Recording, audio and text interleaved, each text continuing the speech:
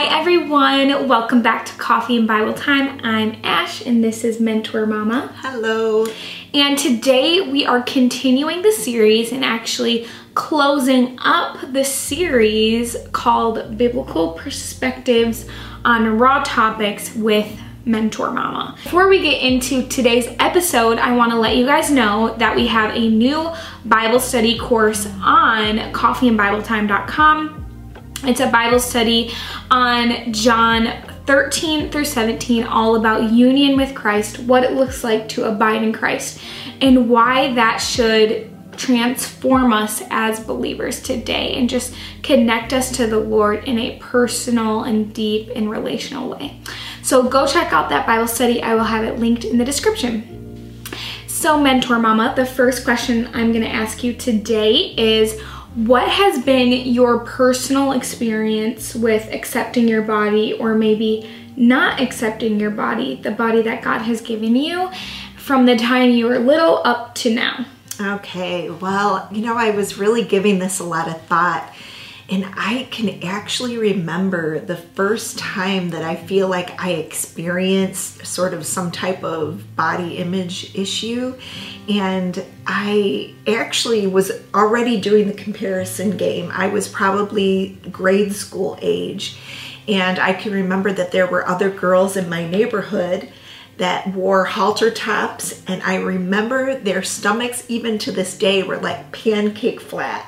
And mind you, it wasn't like I was overweight, but I definitely didn't have their type of a body build, and it made me wonder, why didn't mine look like theirs? Mm-hmm. And I know that is like the very first time that I started to wonder. And I remember actually feeling sad about it as a kid, like, hey, what's wrong with me and my stomach? Mm-hmm. But then in high school, I guess the one thing I struggled with in high school was acne. And that was no fun going through that stage, but got through it. But I can remember actually going to one high school dance and thinking, do I have enough makeup on to cover up all this stuff? So again, another distorted Also, I'm making that face image. because I struggle with acne. So, and then getting into my college years, as I talked about previously, that's when I experienced my eating disorder.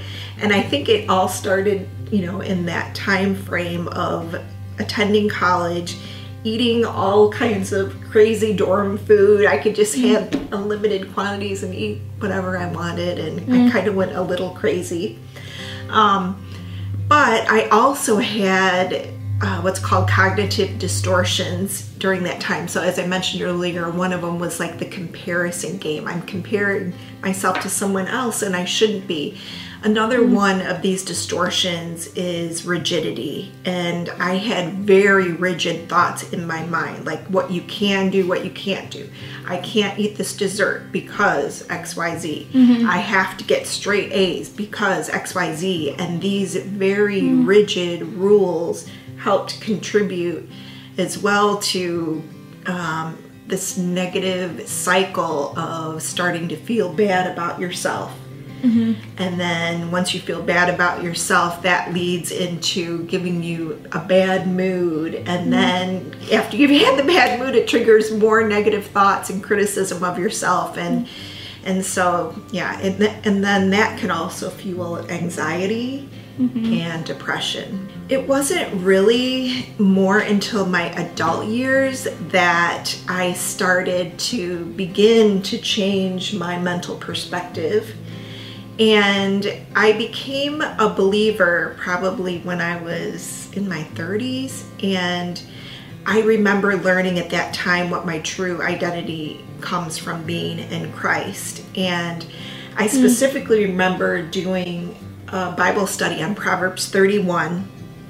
And specifically verse 30, like even back then I wasn't approaching my aging years, but this verse has just stuck out to me and continues just to encourage me. And it's verse 30, which says, charm is deceptive and beauty is fleeting, but a woman who fears the Lord is to be praised. And it was this understanding of seeing how God sees me that completely and entirely changed my way of thinking. Wow. Wow.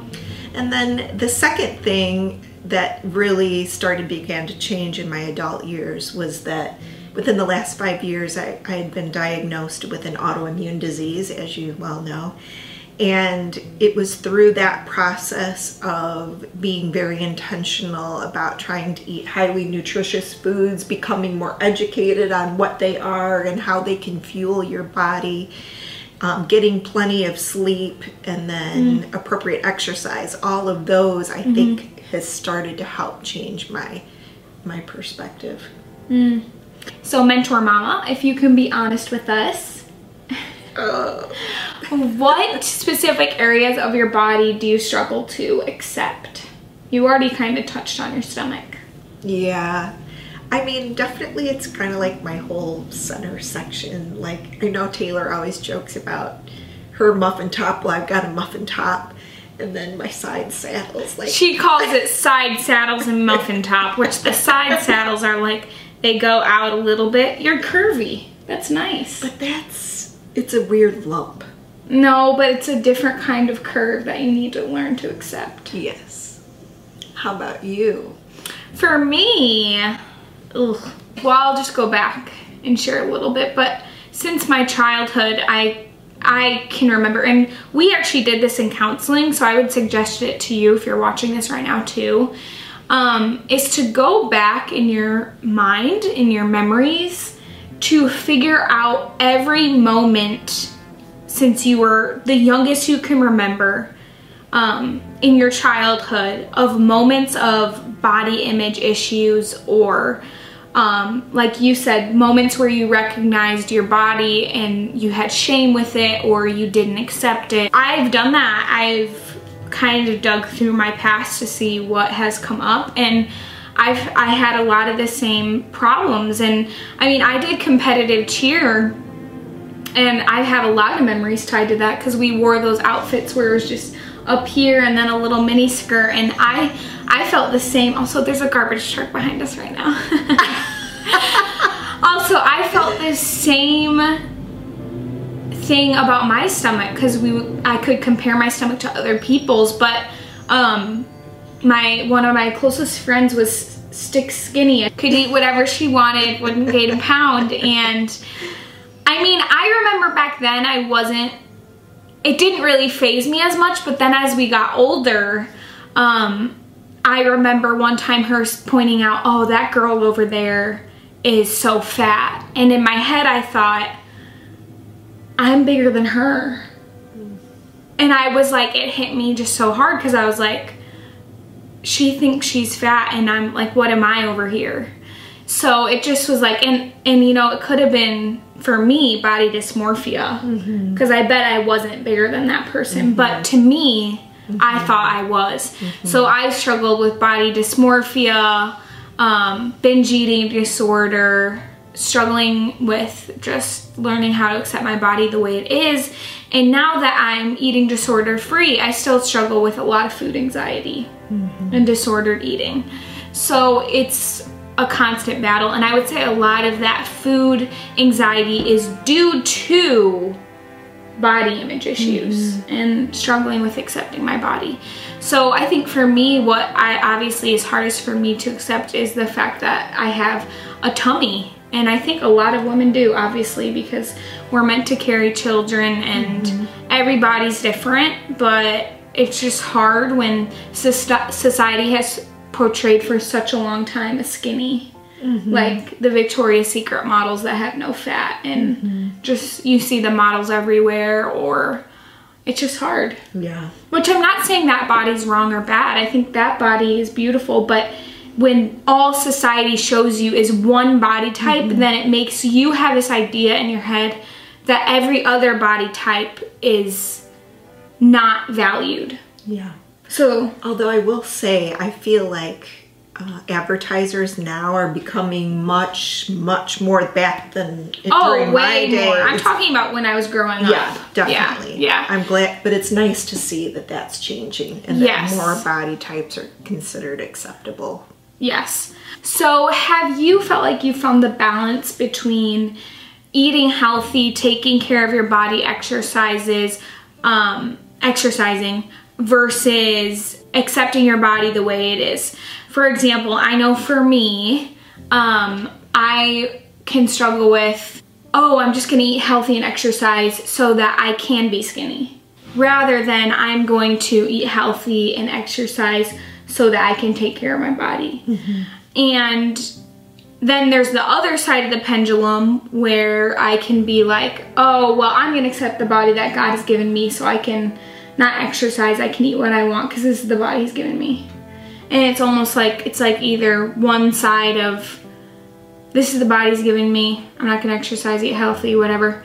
The other side is, I need to be this really skinny ideal, so I'm gonna eat super healthy XYZ. Yeah. I would venture to say that all of us are somewhere within that spectrum. I would say that I'm really a work in progress, and that means I'm somewhere in between being this ultra healthy person to accepting my body just the way it is. And even over time, I've slid back and forth on that scale. What I can tell you is that I do feel more confident. I do feel, I guess, more secure knowing that I'm trying to eat highly nutritious foods and that I'm trying to exercise. I think one thing that really helps is just even watching videos and learning. There's so much you can be educated on without being, you know, a nutritionist. There's so many things that you can watch and learn. So I think if you can think of those types of things as avenues to being the healthiest version of you, rather than sort of the pressure of being, you know, using those things to make you the perfect looking model, I think that you'll be much better off. You're so right. And I think that it has to come back to every day, what are the intentions of your heart? Are the intentions of your heart, oh, I want to be skinny, I want to be this certain body image, so I'm going to eat these foods, or I'm going to exercise this much? Because it can be so easy to just kind of unconsciously go through that cycle of like, I'm going to do this to be healthy, to be skinny, and then your motivations are wrong.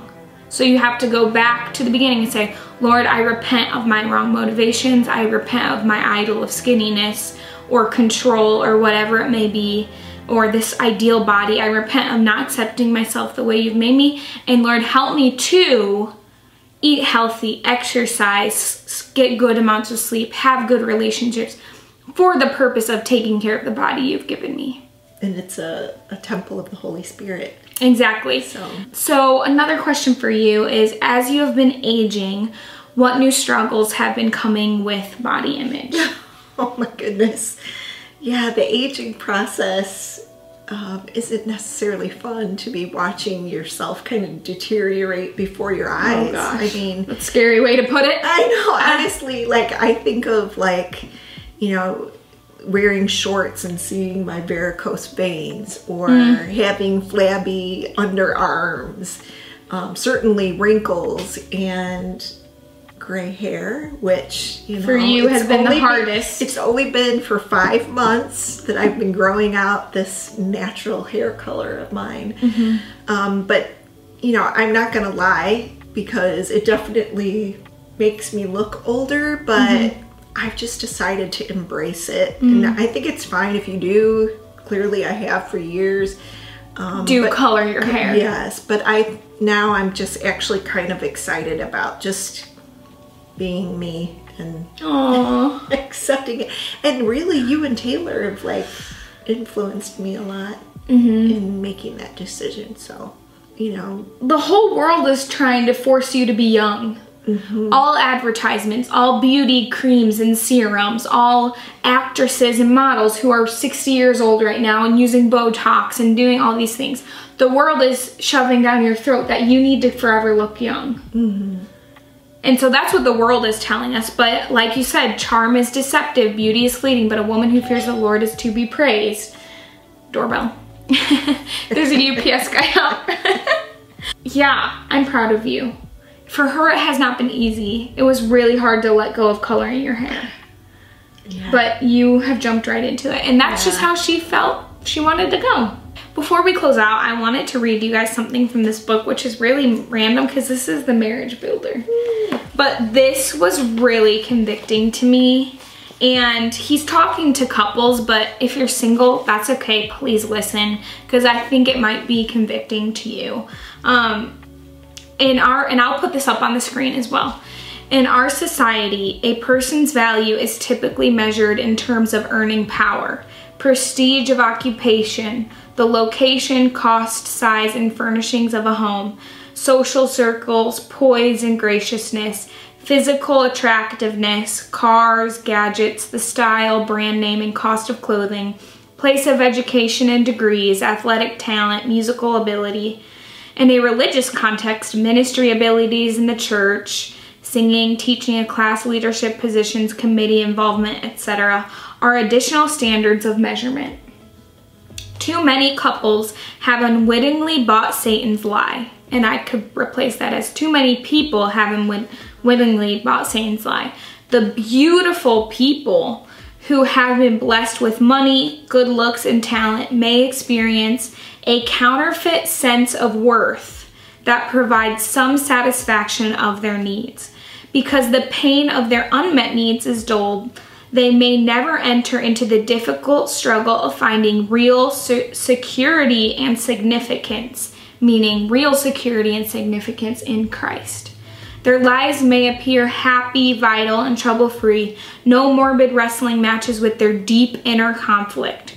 Whenever discomfort reaches the threshold of awareness, these people anesthetize it with more activities, purchases, trips, or whatever else they enjoy. I wonder how many Christians with comfortable means and interesting lives come together at the deepest, and he's talking about couples, come together at the deepest level of their personalities, but bury their inward longings for love and purpose under a mountain of success instead. How sad, how empty. Better to struggle with substance than to comfortably accept a shadow. So I think at the end of the day, our bodies are a shadow. Our bodies are given to us from God, and they are good, and our bodies will be resurrected one day and be made new. Mm-hmm. But for this moment, our bodies are a fleeting shadow, and we can't hold on to our looks, and we can't make that our idol and our everything, because it's just, we're wrinkling, we're getting old, we're disappearing, we're aging. We can't make our bodies our ultimate idol and hope. No. I think that's what this was convicting for me. Yes.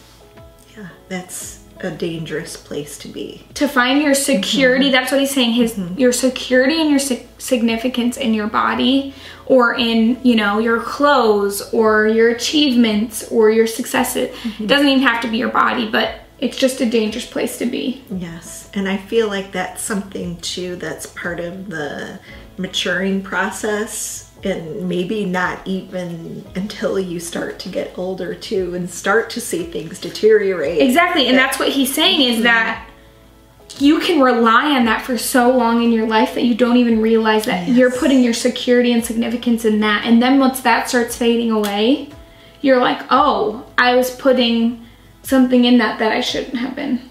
So quickly to close out the show today, I'm gonna ask you one more question.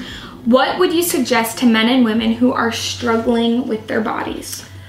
Well, I'd like to just start by saying, if you're in a really bad spot, there are a lot of great counselors out there that can help you specifically with these types of issues. And I would highly recommend that. In fact, we work with Faithful Counseling. We'll put a link in the notes below. I know I've used them and they're amazing. So definitely counseling if you're in the place. Second, I would suggest being open with a confidant, whether that's a family member or a good friend. But I think it's important to talk about these things and get other people's perspective. Because sometimes you can't see yourself, or you've distorted things so much. Yep. And so I think getting an outside perspective, talking to other people is really, really important. I also think, you know, as I already mentioned, just nutritious foods and sleep and exercise, those things are really helpful. And then lastly, not that it's the least significant because it's so important, but praying and staying in God's word on a daily basis helps tremendously, because you can ask God to help you see yourself like he sees you. And that's a prayer request that you can make. I know in fact, for Dad, I try to ask that prayer. Help me to see him like you see him, God. And so for ourselves, I would say, you know, when you're staying in God's word and it seems like you're always going to be running into something that talks about our value and our worth to God. And it's kind of like David, you know, when man looks at the outward appearance, but God looks at the heart.